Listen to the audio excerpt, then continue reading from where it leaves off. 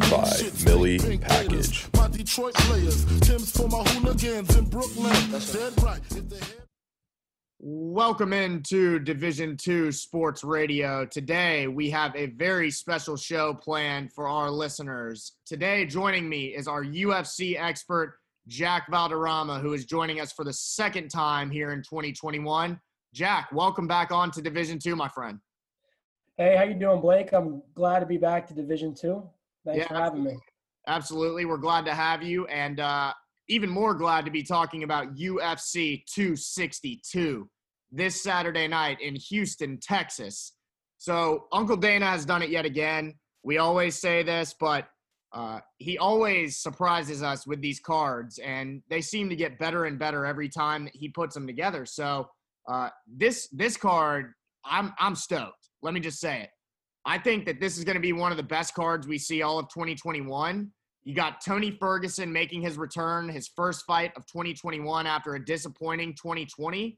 We also have the lightweight championship on the line as Khabib Nurmagomedov has relinquished the belt after retiring following his win over number 2 ranked Justin Gaethje. So, Jack, my first question for you is, what are you expecting from newcomer Michael Chandler and then, of course, Charles do Bronx Oliveira in this main event? I'm expecting a great bout. You know, two of these guys are extremely energized right now. They're at the peaks of their career. Michael Chandler is an extremely exciting guy. You saw what he did with Hooker in the first round, knocking him out.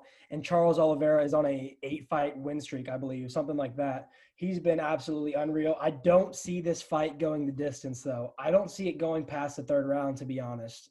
That is a bold prediction right there. I mean, with these two guys' ground game, though, you got to think, you know, will it end up on the ground, or do you see this fight kind of staying on the feet to start? Right. Both of these guys, you got Oliveira, who's a Brazilian black belt jiu-jitsu belt, and then you got a guy like Michael Chandler, who's an All-American wrestler at Missouri. So when it comes to the ground, it's going to be an extremely even match, I believe. So I'm really thinking this fight comes down to who has a better stand-up game, you know, because both of them are proven on the ground and both of them know what they're doing and are extremely comfortable on the ground fighting. Right, and you mentioned Michael Chandler, and I want to talk about Michael Chandler because he's kind of struck a nerve with some UFC fans before, coming over from Bellator, being kind of the new guy on the block, right? So he's only fought 2.5 minutes in his UFC career. As you stated earlier, Dan Hooker was his last fight. He fought on the Conor McGregor-Dustin Poirier card, and he showed up. He came out in impressive fashion and could not have made a more definitive statement. So, Jack, my question here for you is Michael Chandler deserving of this fight? I believe he is deserving. You know, Dana White mentioned how timing was everything. And with Khabib relinquishing his title and retiring, it couldn't be a better time for him to step up. He was a champion in the 2 previous organizations that he belonged to. So I believe he is deserving. What he does in the octagon, he's got such power in that left hand. So I think he is deserving. You know, there's some other guys in the division like Justin Gaethje and Dustin Poirier and Conor McGregor who all definitely deserve the title shot as well. And I think it's a great time for the lightweight division. You know, with Khabib there, no one's beating him, and no one was ever going to beat him. So I'm excited for some new competition and for there to be a new lightweight king. Yeah, absolutely, man. And, you know, it's exciting because it felt like, you know, kind of like what we're dealing with right now in that 170-pound division with Kamaru Usman. Can anyone even beat Khabib? You know, it's at the point where Khabib kind of either had to make a true decision. Does he want to retire and be the GOAT, or does he want to continue to fight and still be the GOAT and continue to face guys that he knows he's levels above? So it's an interesting take you had there, but the rankings are interesting right now. You mentioned Dustin Poirier, who will be fighting against Conor McGregor here at UFC 264, but he's the number 1 ranked fighter. And then you mentioned to me a few days ago, Justin Gaethje. So what do you think's next for Justin Gaethje? You think he kind of sits back and just lets everything fall into place and then he's going to be there whenever he's ready? That's what my biggest question has been, is why hasn't he been given a fight yet? You know, I think he's waiting to see what happens with Dustin and McGregor. And he's also waiting to see what happens with this fight. In my opinion, if there's anyone deserving the title shot, it's Dustin Poirier or Justin Gaethje. You know, those two guys are absolute beasts. In my opinion, Dustin Poirier deserves a shot the most, but if McGregor beats him, then it would clearly go to Conor McGregor or Justin Gaethje, I believe. So this trilogy fight is everything. I couldn't be more. I think that's a fight that I'm most excited for coming up is the trilogy between Poirier and McGregor. So I couldn't be more excited for this lightweight division. I think it's going to be I think it is the most competitive division in the UFC by far. I don't think there's any other names or talent in any other division that really competes with this one. Yeah, I agree. And I mean, you just saw a guy in Gregor Gillespie here on Fight Night a few nights ago. I mean, he's back. He's the number 12th ranked fighter. And then in between there, you have a guy who you mentioned as the guy to watch out for in 2021 in Islam Makhachev. You also have Paul Felder. And then let's go up to number 9 here. So we have Beneil Dariush. And we also, up at number 5, have Tony El Cucuy Ferguson, who will be making his long-awaited return to the UFC after 2 really disappointing fights for El Cucuy. So let's talk about that co-main just a little bit. He's back, and Beneil Dariush is a pretty solidified fighter. He's on a 5-fight win streak, and Tony, of course, on that 2-fight skid. Does El Cucuy get back on track Saturday night? Yeah, you know, I wouldn't even consider it a 2-fight skid. He fought 2 of the best fighters in the division, Charles Oliveira and Justin Gaethje, and was able to pretty much go the distance other than the TKO and the Gaethje fight, but that was with about 2 minutes in the 5th round. Tony Ferguson is a proven champion. He has one of the better chins I've seen in the UFC, one of the better gas tanks in the UFC. Even watching his press conference, the 262 press conference, I feel extremely confident that Tony Ferguson gets back on track. He was back to his old ways, back to his old trash-talking ways. And, you know, the fans are really behind El Cucuy. I think he's one of the better he's a money fight when it comes to the UFC, you know. Any fight that he's on is gonna do some views. People want to see this man fight.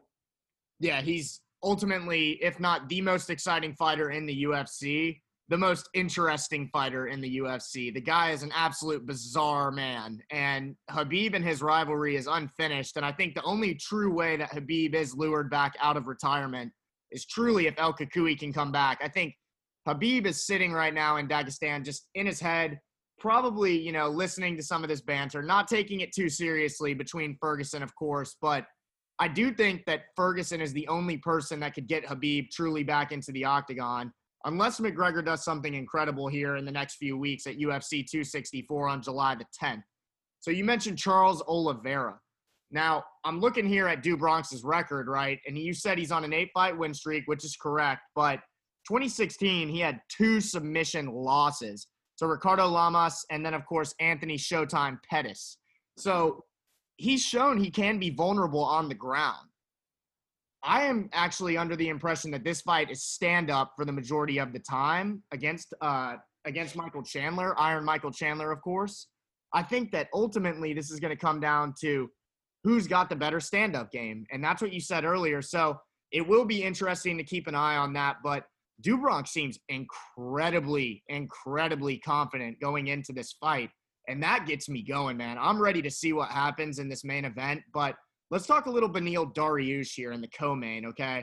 So Dariush is one of these guys that's a little bit interesting. I mentioned he's on a 5-fight win streak with wins over Closa, Holtzman, and then, of course, a couple of others against Camacho, and then, of course, an up-and-comer in Drew Dober. So he's definitely a guy that you got to keep an eye on, but he had a tough time making weight. I wonder if this is going to play an impact at all into the fight against Tony Ferguson, who seems to just, you know, condition better than anyone in the entire fight game. So do you see a guy like Dariush potentially gassing out against a guy like Tony Ferguson, who arguably has the best chin in all of the UFC? To be honest, I'm not sure if I see him gassing out rather than just, you know, getting his butt kicked on the feet. When you look at the resumes, Tony Ferguson has fought everybody. He never says no to a fight. He doesn't run from anyone. So I feel like that's just going to be the biggest difference in the fight. I really don't think Dariush has a chance with Ferguson in this fight, even though Ferguson's coming off of a 2-fight loss. I mean, this man has literally fought everybody who is anybody in the UFC other than like maybe Conor McGregor or Dustin Poirier when it comes to 155. But that may be his next shot if he wins this fight. If Tony Ferguson wins this fight and gets back on track, he's right back in contention with a title shot, you know? So I'm expecting El Kakui to come back and see that a revitalized Tony Ferguson, much like the one we saw when he was on the 12-fight win streak, one of the best win streaks in UFC history. So, yeah, to be honest, I haven't heard a lot about Dariush in the past. I think this is his biggest fight in his career by far. But, I mean, you know, Tony Ferguson's been fighting guys like this since he was in The Ultimate Fighter. So I'm going to take Tony Ferguson in this fight. I love the confidence in El Kakui, and you can see, man, he's ready to go. He's talking shit. He's going back to his old ways. He's a 26-5 fighter career, but he is 36 years old. He's getting up there in age, and he's at the point in his career where he's really kind of consistently fighting one or two fighters max a year. And that's okay, but I just kind of want to go through some of these fights that he's had recently where he was on that win streak, okay? So Kevin Lee, who showed that he's a fraud. He's a fraud. He's not consistent. And ultimately, Tony submitted Kevin Lee in the third round back in 2016. Right. If you recall that fight, Tony was losing that fight to Kevin Lee. Exactly. And then same thing goes, he fought Anthony Pettis, who just recently lost his PFL debut. Right. Maybe time for a guy like that to kind of rethink his career as well with, you know, his legendary status that he's built throughout his UFC career.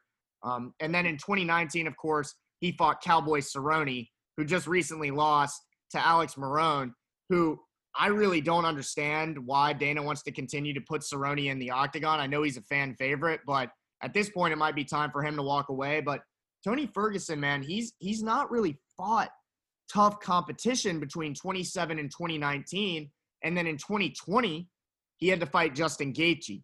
And Gaethje put on an absolute incredible performance on in Vegas at UFC 249. And followed that up against the guy who's in the main event fighting for the 155 title in Charles do Bronx Oliveira. So it's going to be interesting to see Tony Ferguson. And it's hard not to look at this as being the main event because of how exciting Tony Ferguson is when he steps into the octagon.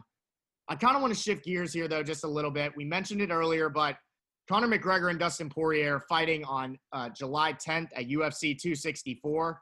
McGregor was just named Forbes' highest paid athlete of the year.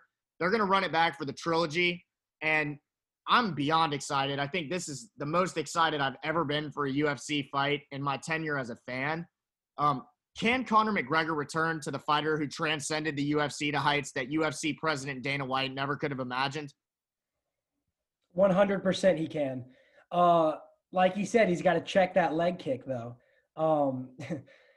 When we saw on the feet, McGregor was a superior striker. He had the better striking. He almost, he was close to knocking Poirier out with some of those shots that he had in the first two rounds of that fight. Right. But Poirier's got a proven chin. We've seen that in the past fights that he's had with Justin Gaethje and Dan Hooker.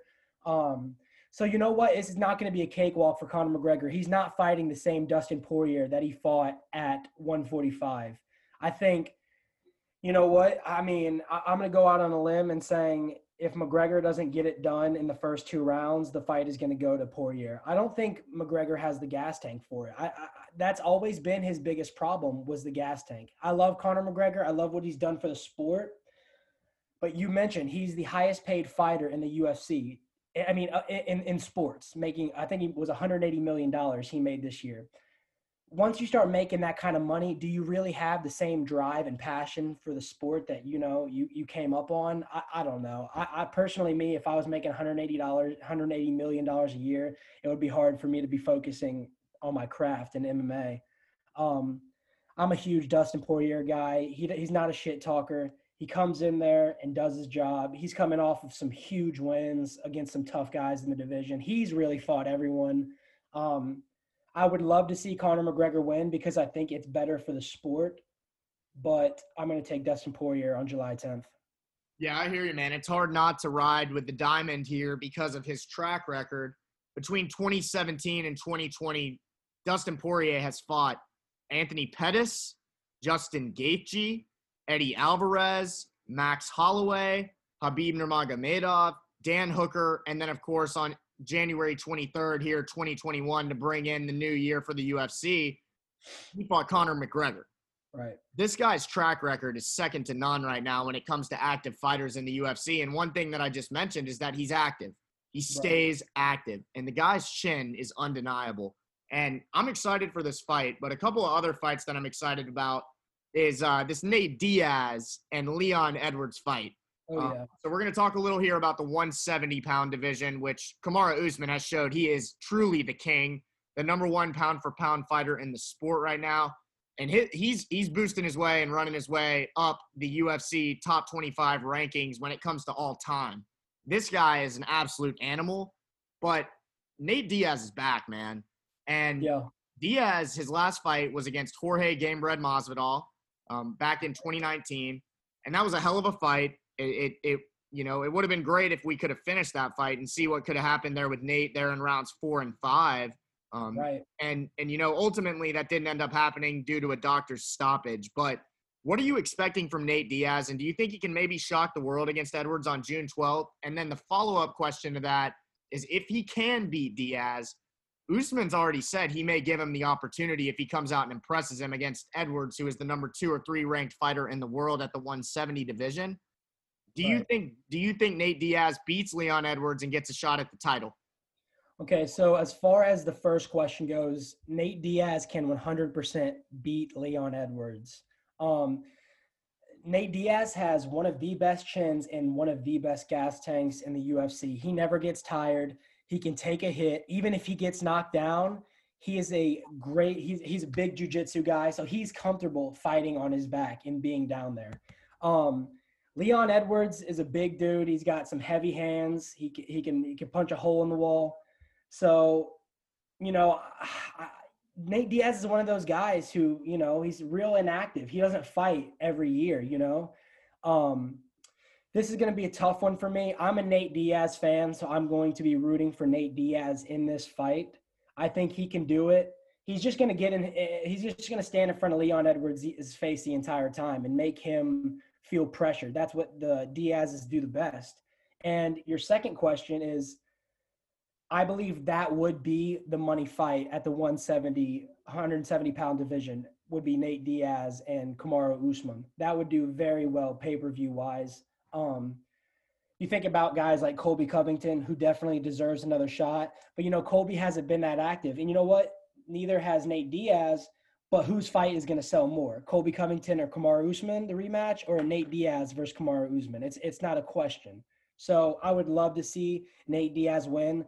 So we could perhaps make that 170 fight happen, because like you said, there's really no one left at 170 for Kamaru Usman to fight. He's knocked out everybody, and he's done it. He's proven himself with these knockouts. With the George Masvidal knockout, I never saw that coming in a million years. Not at all. I never saw that coming. I don't think he did. Yeah, nobody did, especially after we saw them go the distance in their first fight. So you know what? I would love to see Diaz and Usman fight at 170, but Diaz has got to go through Leon Edwards first, and he is an absolute monster. Couldn't agree more with you there. And, Leon Edwards is also one of those guys, though, that hasn't really been active. He really struggled to get a fight for quite some time. Right. He's got an 18-3 record, but his last fight was against Belal Muhammad. And Muhammad ended up with the eye poke, and that one was ruled a no contest because Muhammad could not finish the fight. Right. So he's only fought one time in the last 2.5 years.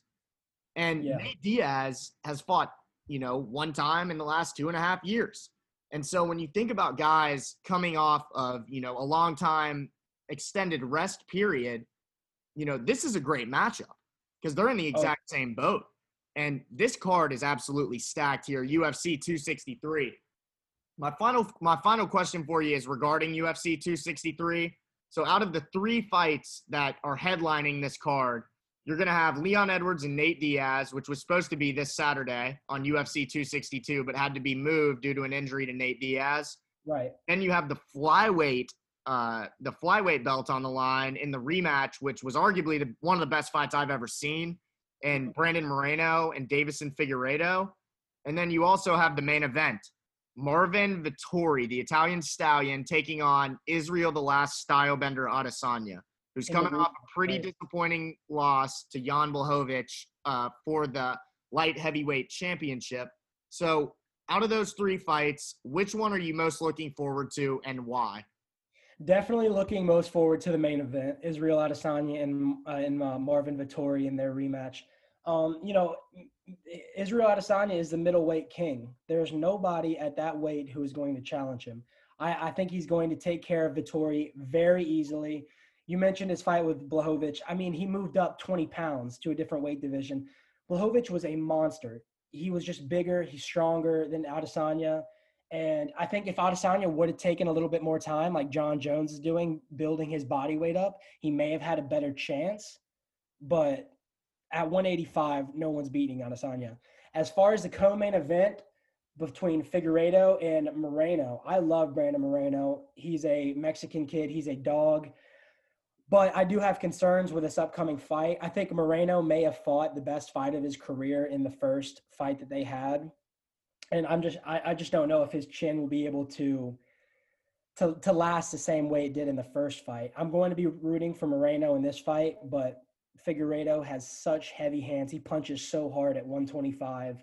A lot of people are asking Figueiredo if he wins this fight to possibly move up to bantamweight and challenge a guy like Aljamain Sterling or Petr Yan. So that's also extremely exciting. This 263 card is absolutely stacked. You got a guy like Damian Maia and Belal Muhammad as, I think, one of the first fights on that card. You got Leon Edwards and Nate Diaz. I mean, this is definitely going to be one of the fight cards of the year. So I couldn't be more excited. I'm right there with you, man. I'm excited to see the Stylebender get in there again and finally, come back down to middleweight. It feels like, he challenged himself, and I'm not going to say I was disappointed, but I did expect Adesanya to win that fight against Jan Blachowicz, who absolutely showed he is serious. Right. And he's got an upcoming fight here, I believe, in August against Glover Teixeira, right, a long-time tenured veteran. So that's another one I'm going to keep an eye on. I'm excited for that. I love the love that you give to Brandon Moreno. I think that the kid did probably fight his best fight ever against Davison Figueiredo last time they did fight. And it's hard not to be excited about a guy like Damian Maia and Belal Muhammad. Muhammad's exciting. So, we didn't get to see his best against Leon Edwards. And that's a fight that I think, people are going to look back at and truly say Belal Muhammad at welterweight is a scary force and could be a force to be reckoned with Kamaru Usman. Although I believe they're teammates. So you don't know how that's going to play out. It's always interesting when these guys do end up stepping in the octagon with a teammate. But Usman did do it against Gilbert Burns. So who knows? But lots to be excited for. Dana White is always trying to make these fights special for the fans. It was great seeing the fans back in attendance, of course, on April 24th there in Jacksonville, Florida for Gamebred Masvidal and Kamaru Usman. But, Jack, that's going to wrap it up for me, brother. I appreciate the time, as always. Your insight is always very much appreciated. And enjoy the fights this weekend, my friend. Yes, sir. You too. Thanks for having me on again. I really appreciate it. Thank you for listening to Division II Sports.